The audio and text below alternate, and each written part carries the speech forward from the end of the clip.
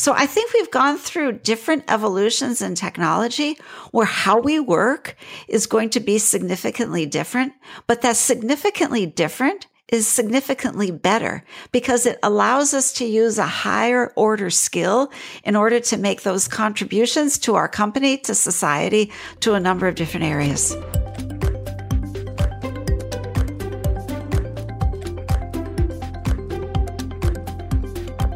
Welcome back to the Inspired Execution Podcast.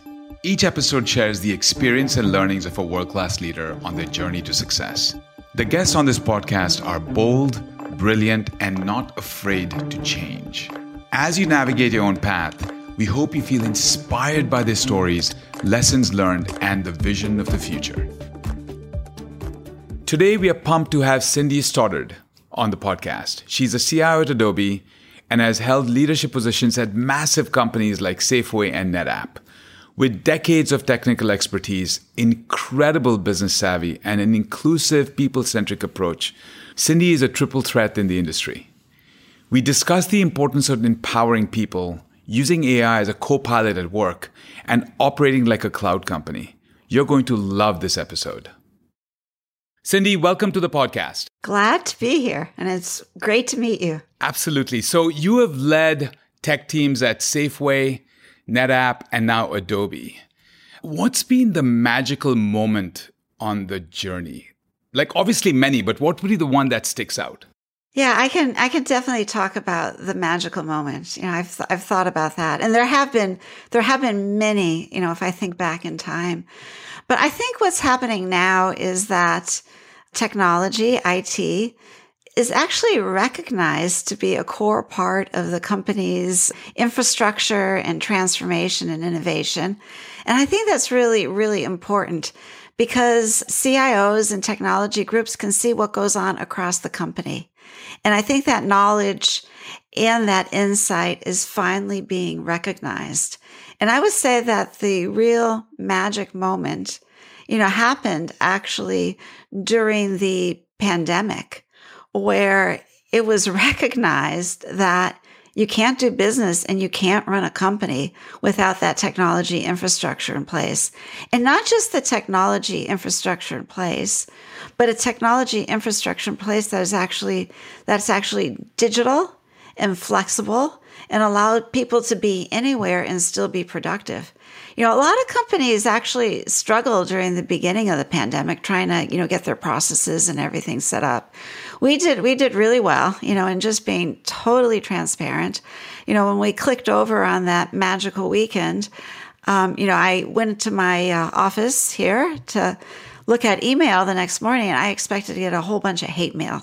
This doesn't work, or we want to do this. I mean, the whole routine with technology. Yeah. Especially with engineers, I do it this way, and blah blah blah blah blah. And I didn't have any hate mail. I had, this is great, a lot of questions. We had set up a Slack channel for people to collaborate. There was a lot of activity going on. We could see that people weren't doing their normal things, but what they were doing was looking at Slack, looking at the knowledge base, trying to get comfortable. But, the way that people came together and, the questions that we did get were, they were serious questions, about uploading different pieces of product, right? How am I going to do it? Because they're big and that sort of thing. And did you think about that with the network and stuff like that? But I think that was the real aha moment, was understanding that, I would just say kind of finally, technology is being recognized as being really important in running a company. And then also that the investments that some of us as CIOs pushed for collaboration tools really did pay off, and I had a little second aha moment during the pandemic too, which was, and you probably know this from, all the tech companies that you've run and been involved with. The normal process is you start with RFI, and then you RFP, and then you do a POC and a this and a that and everything. Well, we had problems to solve, and we couldn't do all of that stuff. Empowering the team to say, here's a problem, we need to solve it. And they went off in a fraction, like a real fraction of the time. and solved the problem and solved it to what would be a mission critical type solution. I mean, we had interns. Adobe was very committed to interns, bringing on interns in the summer. But how did you do that, right? You couldn't bring anybody into your office all over the world. So we came up with a process and a technology solution to facilitate that worldwide. And that's because you empowered people and you trusted them, right? So I think those are the two kind of aha and magic moments that I had over the past 7 years here at Adobe. That's awesome. Now, I've always said, and I think you would agree with this, that digital transformation started around mobile. Right? I mean, that's when it actually started. But the thing that accelerated digital transformations the most, obviously cloud helped a lot, mobile cloud, but COVID, the pandemic, was just like boom, right? That's right. And recently, my thesis has been that AI will actually accelerate cloud as well as digital transformations like never seen before. I think it'll be even faster than COVID or pandemic over a 5-year period. Would you agree? I totally agree. I mean, just look at what has happened with AI in the last few months and the different types of, solutions that are emerging and the way that we can put it to work in our different environments. Adobe has had AI in products for quite some time. And you've probably seen some of the new things that we have out with Firefly and the power that it brings to the creative, We've been using it internally within my organization for some time also. We started actually pre-pandemic because we wanted to look at how could we make operations, I don't mean operations internal, but our cloud operations, our computer operations, network, all those types of operations more effective. And, we empowered a team to come up with a solution to say, how do you get the mundane work out of the stream? And they came up using open source with a self-healing framework. And then, they empower that with AI, and it's used, internally all over the place now within Adobe for a number of different solutions. That's that. But that took a while to put together. Now, when I look at the speed of what is happening and how we can enable our business processes, and not just business processes with things like RPA, but helping people have a second brain or a helper, a co-pilot along the way to say, hey, I'm working on this particular thing. Can my co-pilot do some of the work for me, right? And deliver me back some recommendations or, different options to look at. And then I can take it from there versus trying to do all that individual research myself. When I think about the opportunities and where we can apply it in the workforce, helping business process, helping efficiencies out, it's endless. So I totally agree with you. And you can hear probably the excitement in my voice here because I think it's going to be the next generation. I'll just kind of digress and say, a lot of people are talking about, well, is it going to, change entry-level jobs and things like that? And I've said to people that they should actually take a journey through, the Technology Museum and think back in time. I mean, back in time with mainframes and things started, there were punch cards, right? And trays. Like, would we really want to be doing that job today? Probably not, right? Based on what we have here. So I think we've gone through different evolutions in technology where how we work is going to be significantly different, but that significantly different is significantly better because it allows us to use a higher order skill in order to make those contributions to our company, to society, to a number of different areas. I think there's a mic drop moment right here. I should not say anything. That was perfect. Thank you. Thank you very much. That was awesome.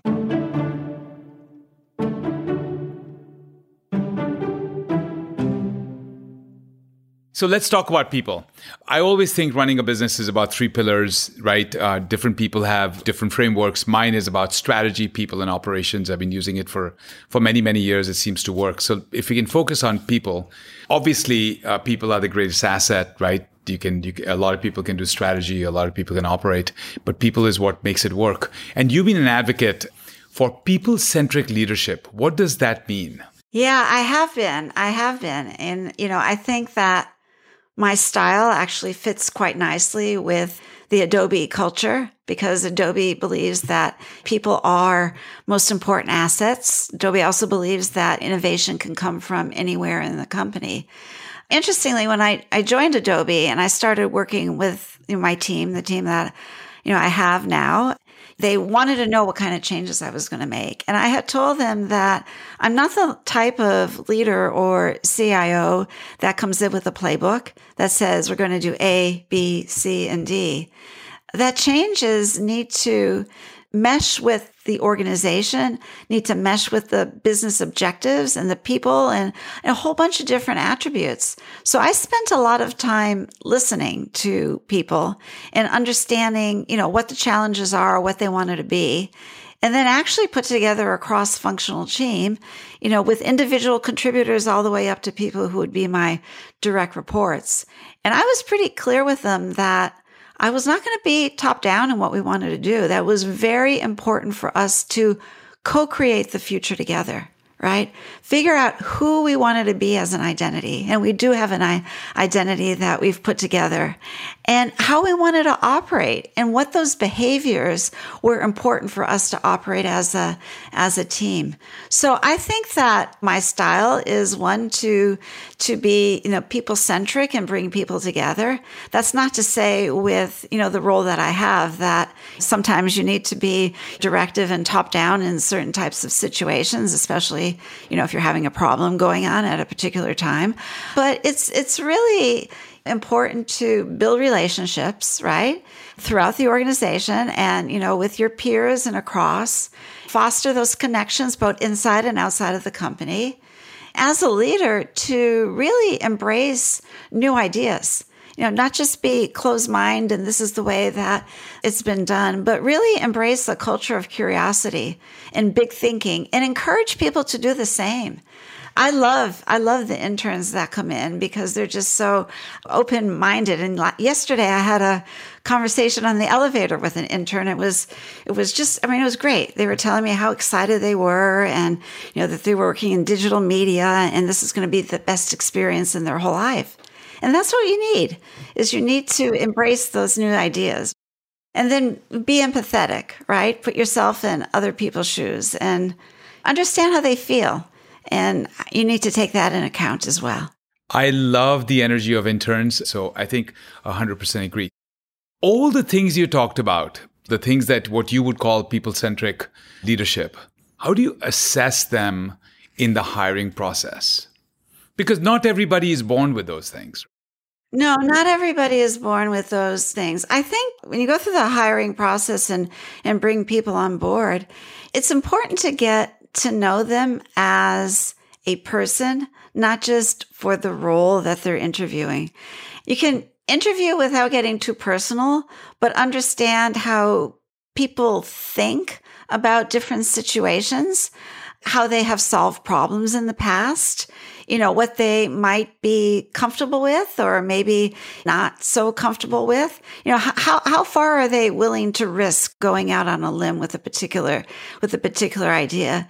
So you can kind of probe and test for those types of things by talking about past experiences and not just, what they've done in school or in their roles, but what they've done outside, in different types of activities as well. And this is going to be off subject, but I tried really hard in my interview process to, we all have childhood issues. And I always try to get to exactly what the childhood issues people have and have an assessment of it, because that's ultimately what either drives them or holds them back. Right? Everything else is a representation of those things. And so, finding 18 different ways to find that, exactly what the issues would be, is probably the best thing that we could do. You're absolutely right. And yeah, it's down to asking same questions in different ways to understand exactly, what that point is. But I totally agree with you. So one of the things that I find that is very hard, and I'd love to get your perspective, because Adobe fosters such a collaborative mindset, right? How do you get people to think about outcomes versus outputs, right? Because there is a mix between collaboration and execution. And obviously you can do both, but you don't want to spend too much time doing collaboration either. Yeah. So one of the things that I've said very clearly, put yourself in the shoes of the customer, whoever that customer is that you're working with. If you're in cloud ops, it could be the external customer and the services that we're providing to them. If you're internal, it could be a finance user or whatever. But the experience that you would want to have if you were in their role is the experience that you should try to provide to them, right? So, treat them as a human. It's this empathy and making sure that people understand it. The other area is setting a vision for the group as well. So when I joined and started the identity work with the group that I have, came up with this tagline called, we want to have cloud-like characteristics in our DNA.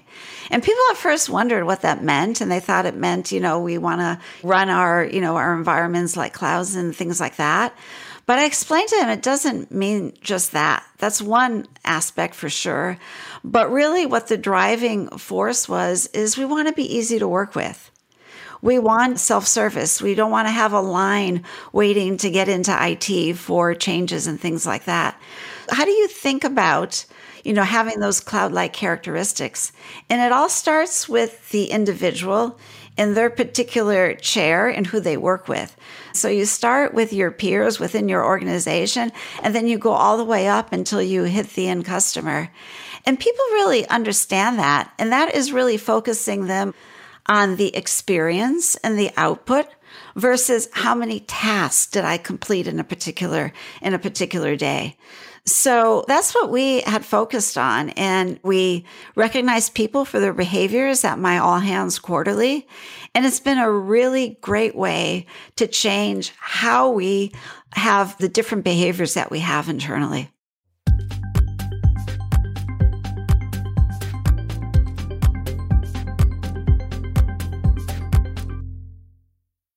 One of the questions I have, and you talked about cloud-like, right? You've always said hybrid work is a little bit like that. What is the one tip for operational excellence that you have in a distributed world? One tip, I have a few, but I would say all right, let's go through a few. The one tip is making sure that your employee experience really meets with the persona of who's doing the work, right? I think there's a lot of organizations that try to do one size fits all for a variety of different reasons. But when you look at the makeup of a company, different work needs to be done in order to make that company move forward. You have people in marketing that are communicators. You have people in finance that are doing massive spreadsheets, analysis and forecasts and things like that. And then you have the engineering groups. To think that all those different personas could have the same way of working, it's not going to work. You're not going to be productive. You're not going to have happy employees. And therefore, they're not going to be productive. So for me and my organization, we actually centralized everything that touches the employee into one organization. And then we look at the personas and we have toolkits based on the persona of who's doing the work. Not a toolkit that would be mass distributed to everybody, but based on personas so that people can be productive. So I would say that my one tip would be look at it through the persona view and don't try to force fit everybody into the same type of toolkit because it's just not going to work. I think you can be more productive, have more productive organizations by catering to the needs of the different personas that you have. My second suggestion or tip would be to experiment, right? Just don't assume that you can do a POC on a piece of technology in a lab and you're going to bring it in and it's going to work perfectly for those personas. What we've done is we created Lab 82, which is named after the year Adobe was born. And we experiment with different technologies. And when I say experiment is we have engineering groups, we have finance groups come in and use the technology to see what works and doesn't work. And we have found things that just won't work and we haven't deployed them. It's a great way to understand the working habits of people and then also see what technology investments would pay off over time as opposed to going through a traditional POC, running it out and then finding out that nobody is using this particular feature in a conference room because it really doesn't work for anybody. That's what I would say would be my 2 tips. Very insightful. You're a mentor for women in tech. What do you wish you knew when you were starting your journey? I had a mentor who said, don't become a mushroom. Mushrooms live in the dark, right? What he meant was you're now promoted to vice president. So keep in touch with, the people, individual contributors, everybody in your organization, because they're the ones that have the pulse on everything that is going on. And I totally agree. But what I wish I would have known before that period of time is really what I tell people now is build relationships, right? Build relationships inside the company, build relationships, outside of the company with networks. Let people know who you are, not just for the role that you're in, but, who you are, where you grew up, something about you, because that helps shape how you work with people and get people to know who you are as a holistic individual. And I think a lot of people feel that they don't need to be vulnerable. They need to hide their personal side because they're a professional person. And I think I love the show up as a holistic person, not as this is the professional version of me. That's all I'm going to show. Because getting to know the entire person will actually help your career. That's what I feel. I've shared it with a number of people that I mentor. I've been involved with different organizations to help women. I've given talks. I sponsor this grammar school from the UK, from London, Townley Grammar School. They come to the Bay Area every year, minus the pandemic. They're grades 9 through 11. We mentor and talk with those girls to give them an idea of what a career in tech could be. So, and again, it's about who you are as an individual, right? And that holistic creative, if you have the creative background in yourself, can be used in many different ways in order to make contributions to your company, to nonprofits. I've been part of a nonprofit, started a nonprofit with a few of my other friends here in East Bay. All of that can come to fruition if you share a little bit about yourself. I have always said that leadership is about the best version of yourself showing up. Would you agree with that? Yes, I totally agree with that. And I think it starts from leading yourself before you lead anybody else. Have you seen that through your career? Because you started, it's not like everybody starts as a CIO or a vice president, right? You were an individual contributor, you became a manager, then you became a leader, and now you've been doing this phenomenally well. Any insights on how people make that transition and think about leading themselves? I think that, I didn't start as a CIO. I started as a programmer trainee at the Travelers Insurance Company in Hartford, Connecticut. As you move up into the different roles, I've always observed people around me, and I've tried to see what they do, right? And how they operate. Is I read a lot. So, I read different books and like to stay current. I used to read I still do read, but when I was coming up the ranks, if I saw technology I was interested in, I'd read and study up about that technology, in different things in that area. So I think the way that you prepare yourself is to become very well-rounded. I also tried a lot of different things out in the technology fields. So I think that just learning about yourself as you go up the ranks and keeping kind of this inventory of, what I like, what I don't like, this is what I'm good at, this is where I would like to learn more, is really how you become that holistic leader. And then spend time with people, right? Spend time with people. I have an open door policy, and I've always encouraged people to come in and just introduce themselves to me. It's been great to learn about people. I have to say that every one of the meetings that I've had, I've learned something as well. So now we're at the rapid fire part of the podcast. Okay, rapid fire. And so I'll ask a bunch of questions. What's the ritual you do every day? So every day I take a walk. I start my day by taking a walk with my dog. And it's an amazing way just to clear your mind, get fresh air, appreciate the outdoors, and nature and beauty and the bugs and animals running around. So that's what I do every morning. If you had a theme song, what would it be? My theme song would be What a Wonderful World by Louis Armstrong. That is sweet. That is sweet. If you could instantly master a new skill, what would it be and why? Yeah, that's a great question. It's swimming. I can't swim. I'll share that. I can't swim. So I have made a goal to actually really learn how to swim. Otherwise I'll continue to paddle around in our pool. But I'm going to learn to swim this year. That's awesome. That's awesome. What's your proudest personal accomplishment? My proudest personal accomplishment is my two daughters, Katie and Emily. They're both very special in very different ways. So they're my proudest accomplishment. One word or phrase that describes great leaders. I think it's empathetic, right? I've always said, put yourself in others' shoes. And I think that's what empathy is. You really have to have that to be a great leader. One word that you would use to describe yourself. Humble, I think. Thank you. Cindy, this has been awesome. It's been a blast. We really, really appreciate you coming on the podcast.